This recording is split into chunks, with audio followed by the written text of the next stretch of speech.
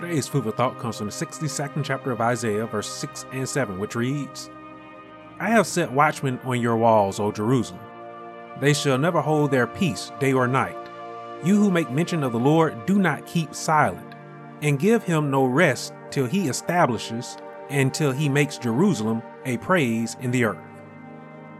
I asked the question in my sermon, Do You Hear What I Hear?, about whether or not you, the sincere believer, the one who has been attentive to the Word of God, I asked, do you know that you have been appointed as a watchman of God?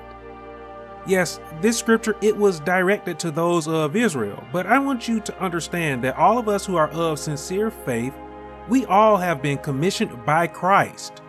We have been commissioned to go out unto all people and to share the good news of God's gospel. Do you see what the Lord has said to you today as a watchman of His?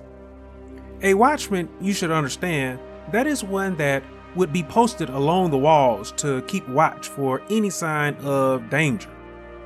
God, He tells us that we as His watchmen, we should never hold our peace day or night. We should be sounding the alarm today for quite a few things. First, we should be sounding the alarm about the birth and the life of Christ. We should be sounding the alarm about the salvation given to the world through the only begotten Son of God.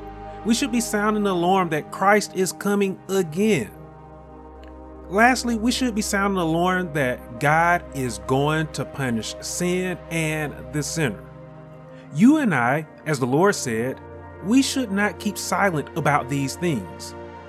Why shouldn't we keep silent? Well, we shouldn't keep silent because our warning can save the lives of several people. As James said in his letter, those who turn the sinner from the error of his way will save a soul from death and cover a multitude of sin. Our role as watchmen is of great importance.